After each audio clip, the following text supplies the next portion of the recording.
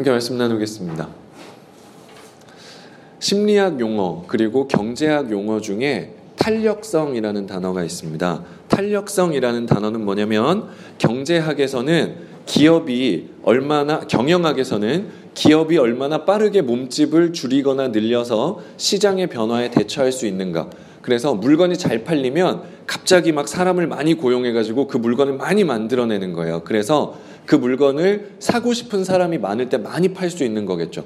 우리나라로 치면 최근에 어떤 과자가 엄청나게 유행을 했었는데 그 기업이 이 공장이나 시설을 늘려서 과자 공급을 더 늘릴까 하고 고민하다가 그렇게 늘렸다가 나중에 수요가 떨어지면 몸집을 다시 줄이기 힘드니까 늘리지 않겠다라고 결정을 하면서 그 과자가 많이 안 팔렸죠. 근데 경쟁사가 비슷한 맛의 과자를 만들어서 팔다 보니까 진짜 유명한 건 이 과자인데 가게에 없으니까 경쟁사 과자를 많이 사 먹었어요. 그래서 경쟁사가 돈을 더 많이 벌었다 이런 얘기가 있었죠. 그래서 어떤 기업이 성패를 가르는 것은 그 기업이 얼마나 탄력성을 가지고 있느냐라는 게 경영학에서 굉장히 중요한 단어입니다. 심리학에서 탄력성이라고 하면 내가 얼마나 나에게 닥쳐오는 문제들에 유연하게 대처할 수 있는가. 예를 들면 내 친구가 나한테 거짓말을 했어요. 그러면 화가 나죠. 하지만 탄력성이 있는 사람은 금방 그 문제를 잊고 친구랑 다시 사이좋게 지낼 수 있어요. 근데 탄력성이 떨어지는 사람은 거짓말을 했다라는 사실이 머릿속에서 지워지질 않아. 그래서 친구가 10번을 사과를 해도 그래 알았어 라고 했지만 그 사람 얼굴만 보면 너 그때 나한테 거짓말했어? 이런 게 머릿속에서 떠나지 않는 거예요. 그래서 그런 경우는 탄력성이 좀 떨어진다라고 하죠. 또한 탄력성은 이럴 때도 쓰이기도 해요. 뭐냐면 내가 어떤 일에 열심히 노력을 했었는데 실패했어요. 그 실패의 경험이 나에게 각인되어 버리니까 다른 일을 또 전혀 상관없는 다른 일을 시작하려고 할 때도 뭔가 두려운 거야. 내가 시도했다가 실패하면 어떡하지? 그래서 예전에 A라는 일을 하다가 실패했던 게 두려워서 B라는 일을 시도하지 못하는 그런 것도 탄력성이 떨어진다라고 하죠. 탄력성이 높은 사람은요. 내가 금방 실패했어도 방금 실패했어도 다시 금방 웃는 얼굴로 다른 일에 도전할 수 있는 걸 탄력성이 있다 또는 탄력성이 높다라고 이야기를 합니다. 꽤 중요한 개념이니까 여러분들이 알아두시면 돼요. 그런데 실제로 우리가 신앙생활을 하는 데 있어서 이 탄력성이 떨어지게 되는 경우가 많이 있어요. 그 탄력성이 떨어지는 건 뭐냐면 계속해서 같은 문제들이 반복되다 보면 왜 우리가 그 옷도 많이 입으면 늘어나는 것처럼 기계도 많이 쓰면 고장나는 것처럼 우리의 마음도 똑같은 일들이 계속이 반복되다 보면 거기서부터 벗어나기가 힘들어요. 그래서 내 친구가 자꾸 나한테 거짓말을 해. 엄마가 나를 자꾸 혼내. 내가 잘못한 게 아닌데 자꾸 주위 사람들이 나를 오해해. 나는 진짜 노력한다고 노력했는데 내가 생각한 것과는 다른 일들이 자꾸 생겨. 이런 안 좋은 일들이 계속 반복되다 보면 우리는 이 마음의 탄력성이 떨어지게 돼요. 그래서 똑같은 일을 하더라도 처음 하는 사람은 굉장히 즐거운 마음으로 할 수 있는데 이 문제들이 반복된 사람은 그 일을 사실은 반복하기가 어려워지죠. 신앙생활에 있어서도 우리가 진짜 예수 믿고 잘 살아보겠다라고 결심을 하고 또 신학기니까 여러분들이 그래 새 학기니까 또는 새 학년이니까 내가 정말 예수님 믿으면서 열심히 한번 해봐야겠어라고 결심을 하더라도 이 마음 안에 탄력성이 떨어지는 사람, 즉 같은 실수들을 많이 반복한 사람은 근데 작년에도 똑같았어 생각해보니까 어차피 안 될 거야 라는 생각을 하면서 금방 지치고 포기하게 됩니다. 우리는 사실은 신앙생활이 길면 길수록 이 탄력성이 떨어져 있어요. 왜냐하면 우리는 너무 쉽게 다짐을 하고 너무 쉽게 은혜를 받았는데 실생활에서 그 은혜가 깨어지고 그 내가 했던 다짐들이 무너지고 나의 의지가 깨지는 것을 많이 경험하기 때문에 그래요.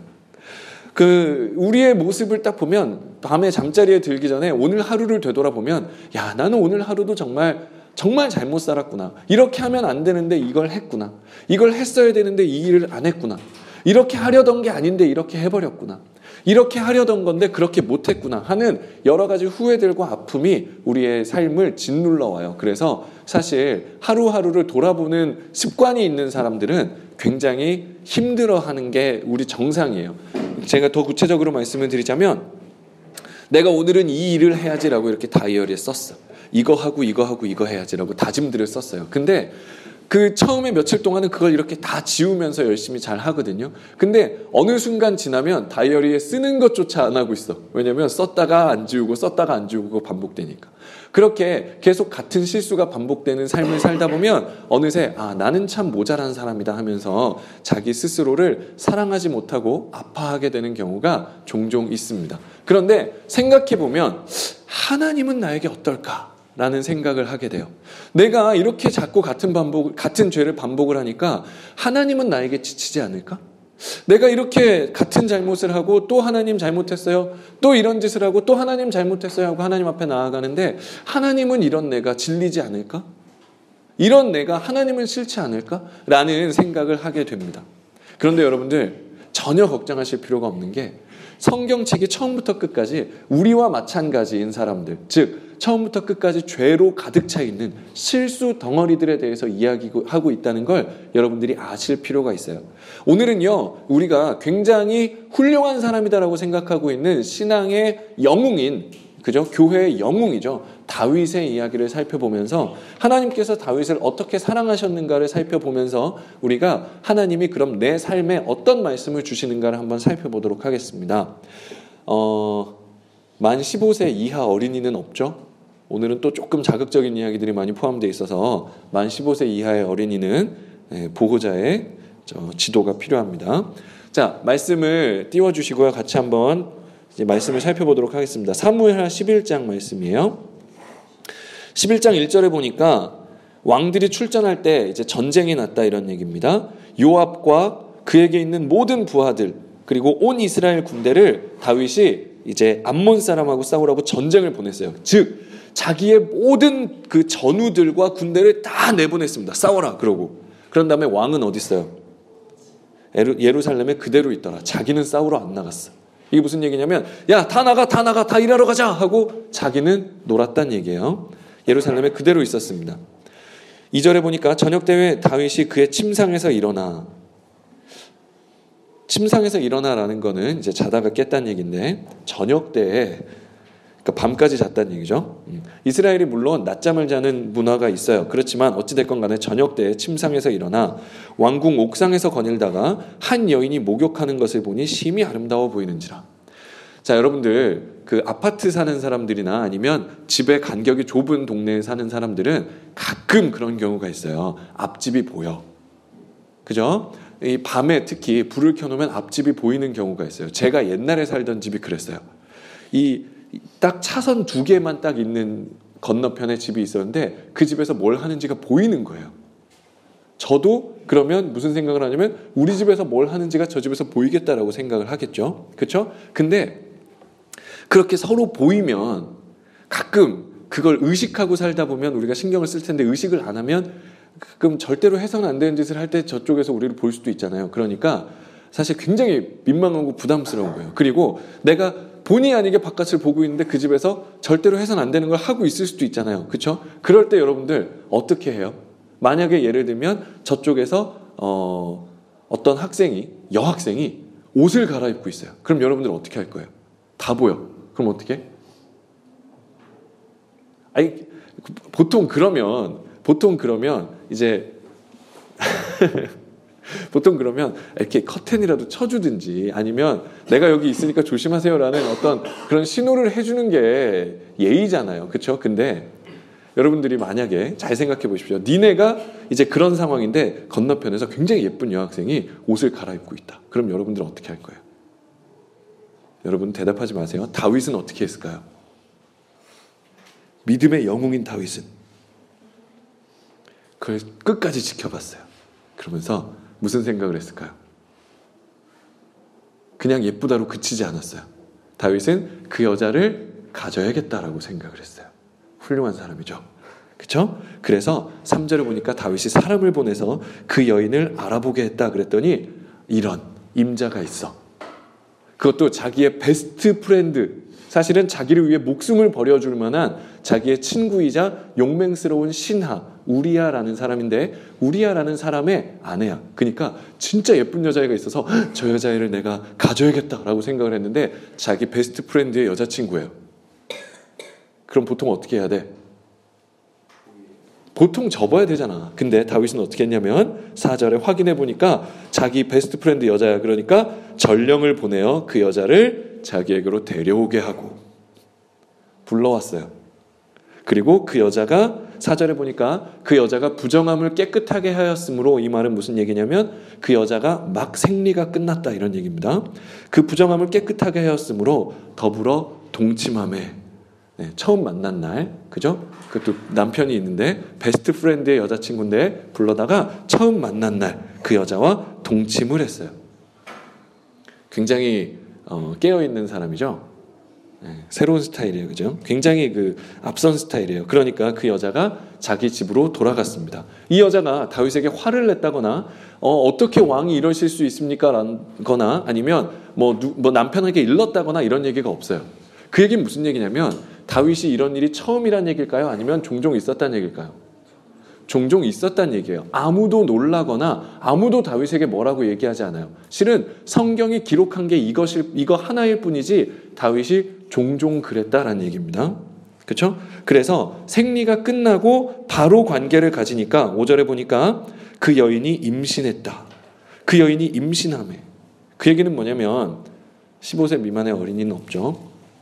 여러분들 보건 시간이나 성교육 시간에 다 배울 텐데 이 생리가 끝나자마자기 때문에 지금 내가 여기서 관계를 가지면 이 여자가 임신을 할 수 있다라는 것을 다윗이 알고 있었음에도 불구하고 다윗이 그거를 그대로 했단 얘기예요. 그렇죠? 다윗이 자기 베스트 프렌드의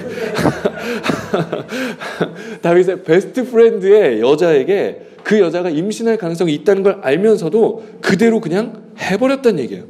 그죠? 그래서 그 여자가 다윗에게 사람을 보내서 내가 임신했습니다라고 얘기를 했어요. 그러니까 다윗이 6절에 무슨 짓을 하냐면 여기서부터 다윗이 물론 여기까지도 충분히 악당인데 이 6절부터 다윗의 진면목이 드러나요. 오케이. 자, 여러분들이 만약에 그래서는 안 되겠지만 이랬다고 합시다. 물론 해결책은 없어요. 그렇죠? 베스트 프렌드의 여자친구를 만난 날 건드려가지고 임신을 했다. 그러면 어떻게 해결책은 없어. 그렇지만 제일 먼저 어떻게 해야 돼? 그래도 사람이면 자기 친구를 소중하게 여기면 친구에게 사실대로 말하고 사과해야 되잖아요. 그렇잖아. 맞아 죽더라도 얘기는 해야 될 거 아니야. 진짜 미안해. 내가 미쳤어. 내가 죽일 놈이야. 해야 될 거 아닙니까? 다윗이 요압에게 기별하여, 요압은 그 군대 장관이에요. 가서 싸우고 있는 총대장이에요. 그 사람한테 보내서 햇사람 우리아를 나에게 보내라. 이게 무슨 얘기냐면 우리아 좀 다시 들려보내. 그래서 우리아를 보냈어요. 그러니까 우리아가 다윗에게 이름해 7절 다윗이 요압의 안부와 군사의 안부와 싸움이 어떠했는지를 묻고 요즘 어떻게 지내? 잘 지내지? 라고 물어봤어요. 다윗이 이거 물어보려고 불렀을까요? 다윗이 싸움이 궁금해서 우리아를 불렀을까요? 아니죠. 8절에 그가 또 우리아에게 이르되 8절 같이 한번 읽어볼까? 그가 또 우리아에게 이르되 네 집 같이 시작 네 집으로 내려가서 발을 씻으라 하니 우리아가 왕궁에서 나가매 왕의 음식물이 뒤따라가니라. 다윗이 진짜 원했던 건 뭐예요? 우리아가 집에 가서 자는 거예요. 왜?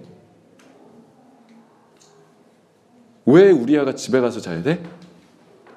부인이 임신했거든. 그치? 근데 아직 임신 처음이니까 배가 막 이렇게 나오진 않았을 거 아니야. 다윗이 원하는 건 뭐예요? 우리아가 집에 가서 부인하고 같이 자라는 거야. 뭘 덮고 싶은 거야? 가서 네가 부인하고 자고 그 뱃속에 있는 애가 내 애라는 걸 네가 몰라라 이런 얘기잖아. 그지? 네 애라고 생각하고 살아 이 얘기죠. 다윗이 얼마나 악당 같은 인간이냐면 우리아의 부인을 임신시켜놓고 우리아에게 불러다가 사소한 이야기를 묻더니 집에 가서 네 부인하고 자라. 자기의 잘못을 우리아를 통해서 덮으려고 하는 거예요. 그렇죠? 그것도 굉장히 우리아에게 선심 쓰는 것처럼 음식을 보내주면서 야 내가 음식도 보내주잖아. 너 싸우느라 고생했어. 가서 부인하고 즐겨. 그리고 내가 주는 음식 먹어. 그리고 가서 다시 열심히 싸워. 나 좋은 왕이야 라고 얘기하고 있어요. 근데 다윗의 속마음은 뭐였어요? 가서 네가 빨리 네 부인하고 자서 내가 임신시킨 거를 네가 덮어야 돼 라는 얘기죠. 우리아가 그걸 알았을까요? 몰랐을까요? 우리아가 알았을까요? 몰랐을까요? 저는 알았다고 생각해요. 저는 알았다고 생각합니다. 왜냐하면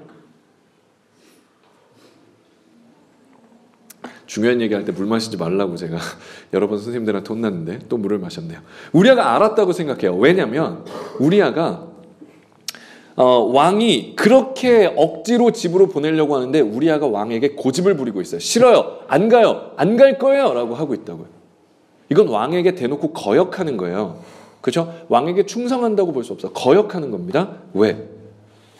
우리아는요, 다윗, 이거 네 아들이잖아. 네 애잖아. 내가 난 애 아니야. 이미 우리아는 그걸 다 알고 있는 거예요. 자기 부인이 왕하고 이미 잠자리를 같이 했다는 걸 알고 있는 거예요.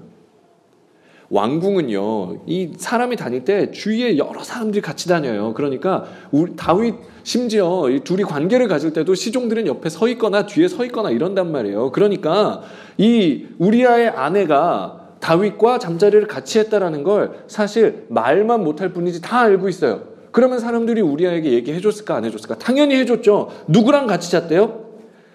우리아가 누가 같이 잤대? 왕의 문에서 그 주의 모든 부하들과 더불어 잤다. 왕의 문, 그 성문에서 성문 지키는 사람들과 잤다는 얘기예요. 밧세바가 그 우리아의 부인이 어느 문을 통해서 들어왔는데 그 성문을 통해서 들어왔단 말이죠. 그 사람들이 몰랐을까요? 성문 지키는 사람들이 알았죠. 우리아는 알고 있었어. 근데 집으로 안 갔단 말이야. 그러니까 10절에 어떤 사람이 다윗에게 아뢰되 우리아가 그의 집으로 내려가지 아니하였나이다. 이 얘기는 뭐냐면 우리아가 집에 안 갔어요. 너 큰일 났어요 지금 라고 얘기한 거야. 그러니까 다윗이 우리아를 다시 불러. 야, 너 왜 내가 집에 가서 자려니까 집으로 안 가? 그러니까 우리아가 11절에 다윗에게 아뢰되 언약궤와 이스라엘과 유다가 야영 중에 있고 내 주 요압과 왕의 부하들이 바깥들에 진치고 있거늘 내가 어찌 내 집으로 가서 먹고 마시고 내 처와 같이 자리이까? 내가 이 일을 행하지 아니하기로 왕의 살아계심과 왕의 혼의 살아계심을 두고 맹세하나이다 하니라. 이 얘기는 무슨 얘기냐면 내가 그 집에 가서 내 부인하고 자면 너 죽어! 라는 얘기예요. 네 목숨을 거는데 자기 목숨이 아니야. 왕, 네 목숨 걸고 나는 안 간다. 내 부인하고 안 잘 거야. 이런 얘기예요. 다윗을 협박하는 거죠. 그러니까 다윗이 우리아에게 이르되 12절에 보니까 오늘도 있어라. 내일은 내가 너를 돌려보낼게 라고 해놓고는 13절에 다윗이 무슨 일을 했을까요? 잘 생각해봐. 가서 자 라고 했더니 안 들어. 명령을 했어. 가서 자 그랬더니 왕의 목숨까지 걸고 안 간다 그래버렸어. 그러니까 또 가라 그러면 다윗이 자기 목숨을 내놔야 돼. 그러니까 어떻게 해요? 술을 먹입니다. 13절에 다윗이 그를 불러 그 앞에서 먹고 마시고 취하게 하니 술을 진탕 먹였어요. 그런 다음에 야 집으로 보내. 그랬더니 우리아가 어떻게 해요? 술에 취해서도 집에 안 가. 그러고 부하들하고 같이 잤어요. 이쯤 되니까 다윗이 우리아를 집으로 보내서 덮으려던 계획은 실패해버렸어요. 그죠? 그러니까 다윗이 이제 무슨 생각을 하나요? 14절에 보니까 편지를 써요. 누구한테? 군대 대장인 요압에게. 그 편지의 내용은 뭘까요? 우리아 이 새끼를 가장 격렬한 싸움, 가장 격렬한 전쟁터에 보내서 죽여버려라. 우리아 이거를 살려두지 말아라. 자기 죄를 덮어달라고 그랬는데 자기 죄를 덮어주지 않으니까 너가 죄인입니다라는 걸 드러내니까 다윗이 우리아를 죽여버리기로 결심해요. 그래서 우리아를 죽여라라는 그 편지를 누구 손에 들려보내게요? 우리아 손에. 그러니까 이 우리아라는 사람은 자기 손에 편지를 들고 왕의 심부름을 합니다. 근데 그 편지 안에는 뭐가 쓰여 있어요? 자기를 죽여라라는 말이 쓰여 있어요. 정말 불쌍한 사람 아니에요? 자기를 죽이라라는 편지를 들고 뚜벅뚜벅 가서 자기가 충성을 맹세한 군대 장관 요압에게 그걸 딱 내놓습니다. 왕의 서신입니다. 요압이 딱 펴봐. 그랬더니 이 편지를 가져온 우리아를 죽여라. 무슨 스파이 영화 보는 것 같죠? 죽여라. 요압은 또 어때? 얘는 군인인데. 이 같이 싸웠던 전쟁터를 함께 누린 전우인데 이 전우가 어떻게 된 건지 요압은 딱 보면 각이 나와요. 요압이라는 사람은 다윗의 평생을 같이 따라다니는 사람인데 다윗이 나쁜 짓을 할 때마다 요압이 정말 옆에서 올바른 얘기를 많이 해주는 훌륭한 신하예요. 근데 다윗이 요압을 좋아하게 싫어하게? 겁나 싫어해. 왜냐면 자기가 나쁜 짓 할 때마다 말리거든. 자기를 괴롭힌다고 생각해. 그래서 요압을 엄청 싫어해. 근데 이럴 땐 또 써먹죠. 그죠? 그래갖고 요압한테 죽여! 그러니까 요압이 여러 가지 생각이 들지만 왕에게 대한 충성심 때문에 이 우리아를 죽이기로 결심해요. 그래서 가장 격렬한 싸움터에 보내서 우리아를 죽여요. 오늘 뒤에 안 읽었는데 우리아가 죽었다, 이제 전쟁에서 우리아가 죽는 전쟁에서 이스라엘이 대패합니다. 엄청나게 크게 져요. 그러니까 그거를 다윗이 이제 보고를 받잖아요. 그래서 다윗이 전쟁을 엄청나게 지고 군인들이 죽었다 그러니까 다윗이 어떻게 하냐면 화를 내. 야, 너 어쩌다가 전쟁터를 싸움을 그따위로 해가지고 우리 군인들이 죽었어! 라고 하니까 요압이 우리아도 죽었습니다. 한마디 딱 해. 그러니까 다윗이 갑자기 그럴 수도 있지. 원래 전쟁이라는 건 사람이 죽기도 하는 법이니까 잘했어 라고 하고 그냥 넘어가. 그게 뭐냐면 다윗은 누가 죽든지 간에 우리아만 죽으면 상관없는 거야. 아무리 많은 손해를 봐도 우리아만 죽으면 상관이 없어. 그래서 다시 열심히 싸워 이럽니다. 그래서 뒤에 보면 요압이 열심히 싸워갖고 그 성을, 라빠라는 성을 완전히 포위해갖고 이제 그 깃발만 꼽으면 돼. 다 죽이고 이제 몇 명만 남아서 그냥 들어만 가면 되는 거야. 그 상황에서 딱 군대를 멈추고 다윗 왕을 불러요. 왜? 자기가 들어가서 이 성을 점령하면 나중에 다윗이 삐지거든. 그러니까 딱 멈춰. 그런 다음에 요압은 다윗을 너무 잘 알아요. 왕이 오셔서 점령하십시오. 그러니까 다윗이 성에서 계속 놀다가 부하 부인이랑 놀아놨다가 맨 마지막에 칼 들고 딱 가가지고 그 성을 용맹스럽게 점령해버려요. 그런 다음에 다윗이 점령한 성이라고 딱 해버리죠. 요압은 그걸 알고 있으니까 그렇게 다윗을 맞춰주는 거야. 그런데 그렇게 하고 나서 개선 장군으로 돌아와서 우리아가 죽으니까 어떻게 하게요? 자기 그 우리아의 부인이었던 밧세바하고 불러서 결혼을 해요. 그죠?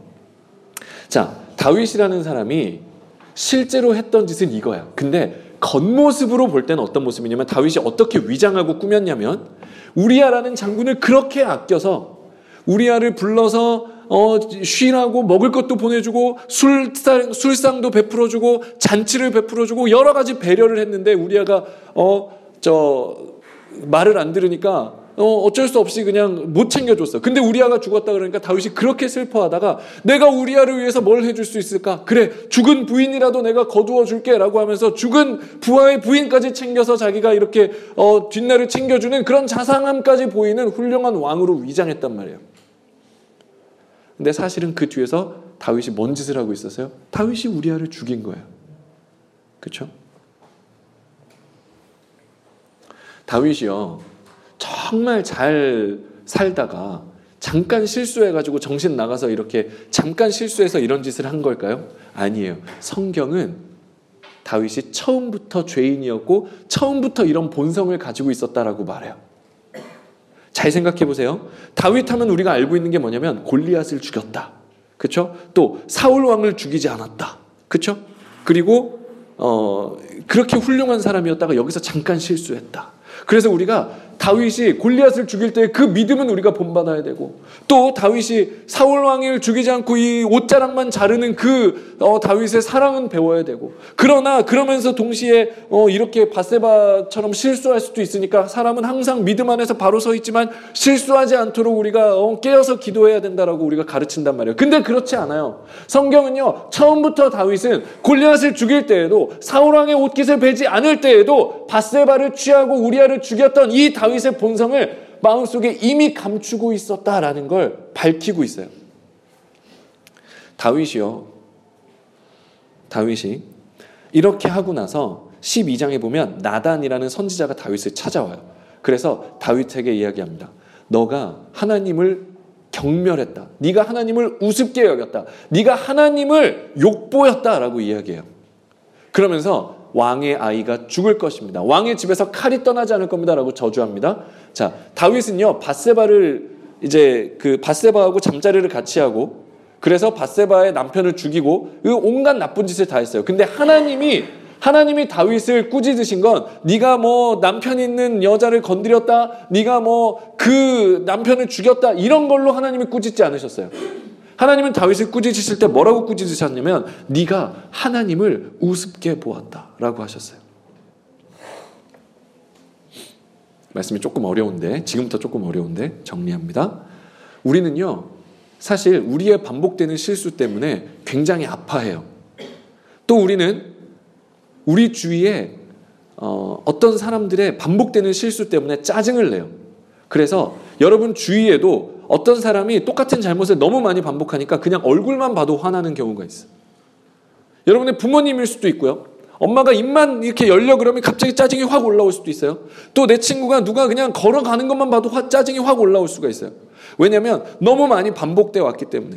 나 자신에게도 실망하고 다른 사람에게도 반복되는 그 실수들에 대해서 우리는 굉장히 잔인하단 말이에요. 근데 교회에도 그 반복되는 잘못들이 있어요. 목사님들이 계속 문제가 생기죠. 돈 문제가 생기고, 그죠? 뭐 학력 위조 문제가 생기고, 여자 문제가 생기고, 뭐 여러 가지 거짓말하는 문제가 생기고, 목사님들의 문제가 많이 생겨요. 교회 장로님들이 뭐 교회 돈을 띄어먹었다 그러고, 뭐 누구한테 거짓말을 했다 그러고, 교인한테 사기를 쳤다 그러고, 어쨌다 그러고, 또 뭐 교회가 뭐 교회를 어떻게 팔았다가 뭐 거기서 교회랑 교회가 건물을 주고받는 사이에서 사기가 났다고 하고, 또 뭐 누가 뭐 돈을 갖고 날랐다 그러고, 뭐 선교사님이 돈을 달라 그래 놓고는 뭐 여기저기서 돈을 여러 번 받았다 그러고 여러 가지 문제들이 있어요. 그러니까 우리는 그 반복되는 걸 기독교 뉴스를 볼 때마다 야 진짜 이거는 교회가 썩었구나 하면서 이제 한국 교회라는 말만 들어도 짜증이 확 올라올 수도 있어요. 여러 가지 문제들 앞에서 우리는 공통적으로 나 자신에게도 또 내 주위 친구에게도 한국 교회에게도 우리는 이 탄력성이 확 떨어져서 이제 어떤 문제만 생겨도 짜증이 확 올라오는 그런 상황이 되어 있어요. 그런데 잘 생각해 보세요. 하나님이 첫 번째, 하나님은 이런 한국 교회와 내 친구와 나에게 짜증나지 않을까라는 첫 번째 질문 하나와 두 번째, 그렇다면 하나님은 대체 살아있는 하나님이라면서 왜 이런 문제들을 막아주지 않을까? 왜 한국 교회가 이렇게 썩어가는 걸 하나님은 막아주지 않을까? 왜 내 친구가 저렇게 반복되는 잘못을 하는 거, 우리 엄마가 그런 식으로 하는 거 왜 하나님 막아주지 않을까? 기도하는 사람인데 왜 안 막아줄까? 또 내가 하나님 앞에서 제대로 해보려고 그랬는데 하나님 왜 내가 죄 짓는 거를 그냥 가만히 바라보고 있을까? 라는 두 가지 질문을 던지게 된단 말이에요. 그죠? 뭐 하나님은 지치지 않을까? 하나님이 왜 막아주지 않았을까? 이 두 가지 질문. 다윗에게서 우리는 그 답을 찾을 수가 있어요. 하나님은 다윗이 범죄할 때 어디서 뭘 하고 계셨을까요? 다윗이 건너편 옥상에서 목욕하고 있는 그 여자를 이렇게 훔쳐보고 있을 때 하나님은 어디서 뭐 하고 계셨을까요? 다윗이 그 여자를 불러서 자기와 잠자리를 같이 하려고 그 여자를 불러서 그 여자가 걸어오고 있는 그 동안에 하나님은 어디서 뭐 하셨길래 그걸 안 막아주셨을까요? 다윗이 그 여자를 만나서 이제 같이 잠자리를 할 때 하나님이 어디서 뭘 하고 계셨길래 그걸 안 막아주셨을까요? 그리고 잠자리를 같이 했는데 하나님은 어디서 뭘 하고 계셨길래 그걸 안 막아주고 임신이 되게 했을까요? 이 모든 과정들 사이에 다윗이 나쁜 마음을 먹고 우리아를 죽이려고 할 때 그 계교를 꾸며서 자기의 잘못을 덮으려고 할 때 하나님은 어디서 뭐 하고 있었길래 안 막아줬냔 말이에요. 그리고 그렇게 다윗이 잘못을 반복하니까 하나님은 그러면 다윗에게 지쳤을까요? 라는 그 두 가지 질문의 답을 우리가 찾아보잔 말입니다. 다윗이 이 모든 일을 다 저지른 다음에 나단 선지자가 와서 다윗에게 이야기했다 그랬죠. 네가 하나님을 경멸했다. 하나님을 무시했다. 우리는요, 우리의 어떤 특정한 행위, 우리가 하는 어떤 구체적인 행동이나 잘못이 죄라고 생각하는 경향이 있어요. 그래서 어떤 목사님이 돈을 띄어먹었어. 그럼 그 돈 띄어먹은 게 죄다라고 생각해요. 여러분들이 친구에게 거짓말을 했어요. 그 거짓말이 죄라고 생각합니다. 여러분들이 뭐 성경을 읽기로 해놓고 성경을 안 읽고 잤어요. 그걸 죄라고 생각해. 엄마가 아침에 헌금하라고 3,000원을 줬는데 헌금 봉투에 1,000원만 집어넣었어요. 그걸 죄라고 착각해요. 여러분, 죄는요 그런 하나하나의 행동들을 의미하는 게 아니에요. 여러분 오해하지 말고 들으세요. 다윗이 저지른 죄는 남편이 있는 여자와 잔 게 아니에요. 다윗이 저지른 죄는 자기가 저지른 죄를 덮으려고 그 남편을 그 부인에게 보내서 자라라고 명령한 게 아니에요. 다윗의 죄는 그 남편을 내 말을 안 들어먹었으니까 이제 가서 죽여라 라고 편지를 써서 보낸 게 다윗의 죄가 아니에요. 다윗의 진짜 죄는 뭐냐면 그 모든 결정의 순간에 하나님이 내 옆에서 지금 보고 계신다라는 걸 알면서도 무시한 게 죄예요. 다윗의 진짜 죄는 뭐라고요? 하나님이 내 옆에 살아계신다는 걸 알고 있었어요. 저 여자를 바라보고 있어. 저 여자가 저기서 옷 벗고 옷 갈아입고 있어. 근데 이걸 지켜보고 있어. 신났어요. 근데 다윗이 그때 저지른 죄는 뭐냐고요? 본 게 죄가 아니에요. 내가 이걸 보고 있는데 옆에서 하나님이 나를 보고 계신다라는 걸 다윗이 무시했단 말이에요. 그 여자를 불러오기로 했어요. 그 여자를 불러와 라고 말할 때 그 신하는 알겠습니다 하고 나갔어. 하지만 하나님은 옆에서 야 좋겠다. 불러오는구나. 잘해봐 라고 말씀하시지 않는다는 걸 다윗이 알고 있었음에도 무시했단 말이에요. 그 여자와 잠자리에 들 때도 하나님이 다윗이 잠자리에 드니까 아이쿠 하고 눈을 가리셨을까? 아니요. 하나님 다 보고 계셨어요. 그런데 다윗은 그걸 안 보이는 척하고 그걸 못 본 척하고 하나님을 무시했단 말이에요. 그 모든 행위들은 사실은 다윗이라는 사람의 상황과 성격 때문에 그런 모양으로 나타난 것이지 근본적으로는 똑같아. 하나님을 무시했다는 거예요. 골리앗과 싸울 때도 마찬가지였어요. 다윗은 골리앗과 싸웠죠. 그런데 우리는 다윗이 엄청나게 믿음의 용사였다라고 생각하지만 미심쩍은 부분이 많아요. 다윗은 사실 골리앗과 싸우러 나갈 때 물맷돌을 들고 나가요. 왜 들고 나가? 하나님과 함께 한다면 왜 들고 나가? 그렇죠? 그리고 몇 개를 들고 나가? 5개를 들고 나간대. 왜 5개를 들고 나가? 그렇죠? 다윗이 정말 믿음의 사람이었으면 그냥 나가도 되잖아요. 다윗은 하나님을 의지한다라고 했지만 하나님이 물맷돌 갖고 나가라라고 한 거 아니에요. 다윗은 물맷돌을 들고 나가고 5개를 들고 나가면서 그거를 자기가 자기의 방법으로 이기겠다라고 한 거예요. 우리 아까 기도했던 것처럼 자기가 자기의 방법으로 이기겠다라고 한 거야. 하나님이 도와주셨을 뿐이에요. 다윗이 골리앗을 죽이고 사람들이 뭐라고 얘기했는 줄 알아요? 사울은 1000명을 죽였지만 다윗은 10,000명을 죽였다라고 했어요. 그때 다윗이 어떻게 했을까요? 기뻐하면서 그 칭찬을 받아요. 내가 한 게 아닙니다. 골리앗과 싸우기 전엔 다윗이 뭐라 그랬는 줄 알아요? 이 싸움은 내가 하는 게 아닙니다. 전쟁은 하나님께 달렸습니다. 하나님이 싸우십니다. 라고 얘기해놓고 이기고 나니까 어떻게 했다고? 이기고 나니까 사람들이 야 다윗이 훌륭한 일을 했구나 라고 할 때 다윗이 뭐라고 했다고? 그럼요. 제가 좀 했죠. 라고 했다고요. 나중에 평생을 자랑해. 골리앗 죽인 게 누군데요? 저예요. 라고 평생을 자랑한다고요. 다윗이. 사울 왕 옷깃을 뵐 때도 마찬가지예요. 다윗은 평생 동안 사실은 하나님을 무시하고 하나님을 바라보지 않고 자신의 뜻대로 살아왔던 사람이에요. 근데 여기 와서 드디어 그게 정점을 찍고 드러나는 거죠. 하나님께서 우리의 삶의 모습을 통해서 뭔가를 드러내셔야 돼요. 그건 뭐냐면 우리 마음속에 하나님을 믿는 마음이 있어요? 없어요? 없다는 거예요. 우리는 사도신경을 통해서 신앙을 고백해요. 성령의 교통하심을 믿어요. 성령을 믿어요 나는. 그래서 거룩한 공교회와 죄인이 서로 교제하는 걸 믿습니다. 이건 무슨 얘기냐면 이 세상에 완벽한 교회가 있다는 얘기예요. 완벽한 교회를 나는 믿습니다. 그래서 그 교회를 위해서 나는 점점 나아갑니다. 이 얘기예요. 그죠? 또 죄를 용서받는 것과 몸의 부활과 영원히 사는 것을 믿습니다라고 우리는 믿음으로 고백을 해요. 근데 실제로 그렇게 살아요? 아니에요. 그렇죠? 실제로 그렇게 살지 않아요. 만약에 여러분들이 불치병에 걸렸다라고 합시다. 그러면 여러분들은 하나님께 감사할 건가요? 그렇지 않아요. 만약에 여러분이 정말 시한부 인생에서 막 피토하고 이제 곧 죽어요. 그럴 때 여러분들이 하나님 고등학생 때 이렇게 피를 토하고 하나님 곁으로 갈 수 있게 해주셔서 정말 감사해요 라고 할까요? 그렇지 않아요. 나한테 왜 이래요? 뭔데 나한테 이래요? 대체 내 인생은 뭐였어요? 난 당신의 장난감이에요 라고 말할 거 아니에요? 왜? 영생을 믿는다면서요. 몸의 부활을 믿는다면서요. 우리는 믿지 않는다니까요.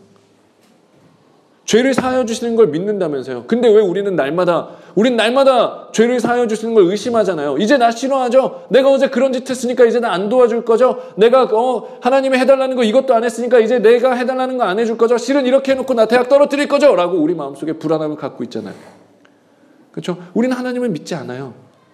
그 하나님을 믿지 않는 우리의 마음에 들어있는 하나님을 업신여기는 그 본성이 결국은 우리 삶에서 어떤 모습으로 드러나냐면 죄의 형태로 드러나는 거예요. 그래서 여러분들은 거짓말을 하게 될 수도 있어요. 그래서 여러분들은 나쁜 짓을 하게 될 수도 있어요.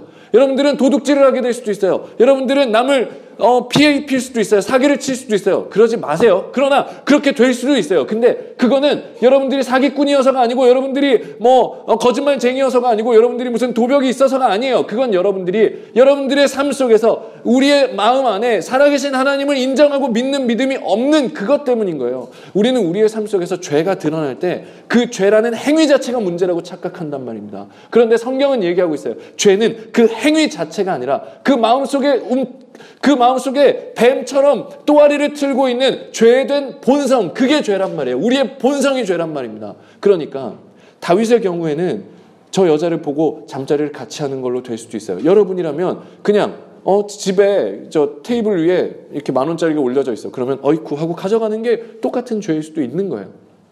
그렇죠? 친구가 마음에 안 들어. 근데 친구가 뭔가 좋은 거를 책상 위에 놔두고 나갔어. 근데 아무도 없어. 그러니까 이 친구 골탕 먹어봐라. 그래서 그걸 그냥 갖다 버릴 수도 있어요. 그렇죠? 근데 그 죄는요, 친구 걸 버렸다가 죄가 아니에요. 나보다 잘난 놈 꼴 보기 싫은데 그럼 죽여서라도 골탕 먹여서라도 내가 기분 좋아야겠다라는 그거는 하나님을 보지 않는 거라고요. 우리는요. 자, 질문을 마무리합니다. 설교를 마무리할게요. 우리는 반복되는 우리의 죄라는 행위 때문에 아파해요. 하지만 하나님은 그 행위를 보시지 않아요. 그래서 제가 얘기했어요. 여러분 술 먹으면 돼요? 안 돼요? 돼요. 담배 피면 돼요? 안 돼요? 된다고요.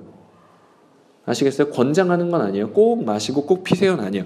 마셔도 돼요. 먹어도 돼요. 이상한 거 비디오 보면 돼요? 안 돼요? 비디오가 아니지. 촌스러운 소리에서. 이상한 동영상 보면 돼요? 안 돼요? 우리 때 비디오였거든. 이상한 동영상 보면 돼요? 안 돼요? 돼요. 볼 수밖에 없다면 보세요. 보지 말라 그래도 볼 거잖아. 그지? 그럼 보시란 말이에요. 근데 하나님이 그 행위 자체를 미워한다고 생각하시지 말라고요. 왜 볼까 그걸? 하나님이 옆에 계신데 우리 같이 봐요 라고 하진 않을 거 아니에요. 하나님 같이 펴요 라고 하진 않을 거 아니에요. 하나님 같이 한잔해요 라고 하진 않을 거 아닙니까? 여러분들이 아직은. 만약에 그럴 정도로 하나님과 가까워졌다면 그렇게 하세요. 전혀 문제되지 않아요.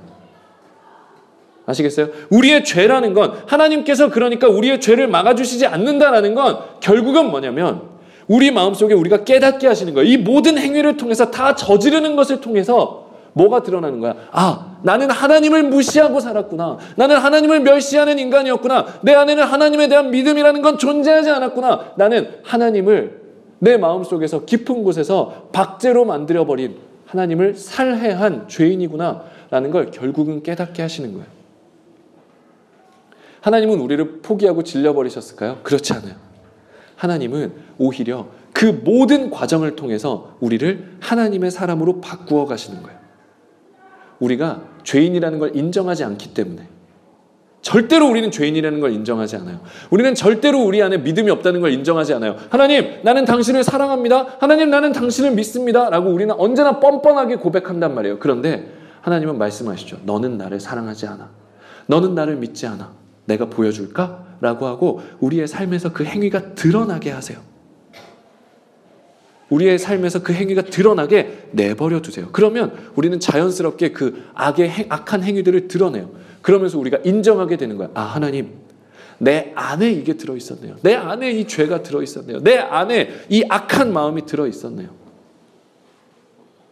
호박씨가 자기는 호박씨인데 이 호박씨거든. 근데 자기는 해바라기 씨라고 우겼어요. 어떻게 하면 돼? 심고 가만히 냅두면 돼요. 호박이 나오면 호박씨인 거고 해바라기가 나오면 해바라기 씨인 거예요. 우리가 하나님을 믿는 사람이라고 우겼단 말이야. 하나님께서 우리를 죄된 본성대로 가만히 내버려 두셨어요. 그러니까 우리 안에 죄가 나온 거예요. 하나님이 안 막아주셔서 하나님 때문에 죄를 지었다가 아니란 말입니다. 그리고 하나님은 그 싹 틔웠던 그 우리를, 죄를 싹 틔운 우리를 위하여 대신 십자가에 자신의 아들을 못 박으시고 우리의 죄를 상하시고 우리를 자신의 아들과 같은 존재가 되도록 만드시는 하나님이에요. 우리의 믿음은 바로 그겁니다. 성령을 믿으며, 사도신경 띄워주세요. 성령을 믿으며 거룩한 공교회와 성도가 서로 교통하는 것과, 이건 그 성령님만 하실 수 있는 거예요. 우리의 믿음이 없이는 안 돼요. 어차피 우리는 못해. 공교회와 우리는 교통할 수가 없어요. 또 죄를 사함과 죄를 사하는 것, 죄를 용서받는 것 불가능해요. 그렇죠? 몸의 부활과 몸이 어떻게 살아납니까? 영생과 이거 어떻게 믿어요? 근데 성령을 믿으면 이걸 고백할 수 있어요. 왜냐하면 성령은 살아계신 하나님이니까. 우리는 사도신경을 통해서 우리의 신앙을 고백하는데 사실은 그 신앙 고백은 엄청 무시무시한 거였어요. 그걸 우리가 진짜 다 믿으면 우리의 삶은 많이 달라질 거야. 여러분들 그러니까 사도신경을 고백할 때 한 번이라도 생각해 보세요. 내가 진짜 이걸 믿나? 안 믿으면 하나님, 내가 이걸 믿을 수 있는 믿음 주세요 라고 한번 고백해 보시란 말이에요. 성령을 진짜로 믿습니까? 거룩한 공교회를 믿으세요? 죄를 용서받는 걸 믿으셨어요? 몸이 다시 살 걸 믿어요? 영생을 믿습니까? 그렇다면 우리의 삶은 달라질 거예요. 이 땅에서의 잠깐의 잃어버림과 이 땅에서 잠깐의 아픔과 이 땅에서 잠깐 모자람은 사실 그렇게 큰 문제가 되지 않을 거예요. 근데 그게 훨씬 아프죠. 믿음이 없는 거예요. 하지만 여러분 걱정하지 마십시오. 우리가 성령을 믿는다는 것은 우리가 성령을 믿어낼게요라는 우리의 의지가 아니에요. 성령님이 우리를 포기하지 않고 날마다 우리를 붙들어서 결국은 지금 우리가 고백했던 이 모든 것들을 너로 말미암아 너가 깨닫도록 내가 만들어 줄게라는 약속이에요. 그래서 우리는 신앙 고백을 하지만 하나님 믿게 도와주세요라는 이 도움의 기도를 드리고 있는 거죠.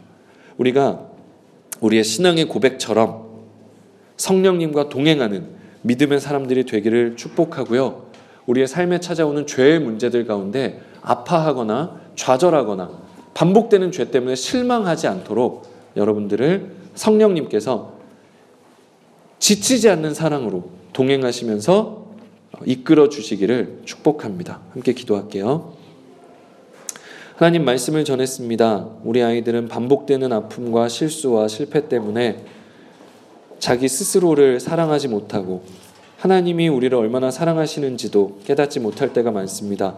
그러나 말씀 가운데 하나님, 이 죄인이었던 다윗을 끝까지 사랑하셨던 것처럼 우리도 사랑하시며 우리가 죄짓도록 내버려 두는 것이 아니라 우리 안에 있는 죄의 본성을 발견하도록 주님께서 인도하시는 것임을 깨닫게 하여 주시고 하나님 반복되는 죄의 과정 가운데 우리의 믿음 없음을 깨달으며 하나님 앞에 손을 내밀고 우리의 믿음 없음을 도와달라고 하나님 앞에 간절히 나아갈 수 있는 우리 성민 고등부 되도록 은혜 베풀어 주옵소서.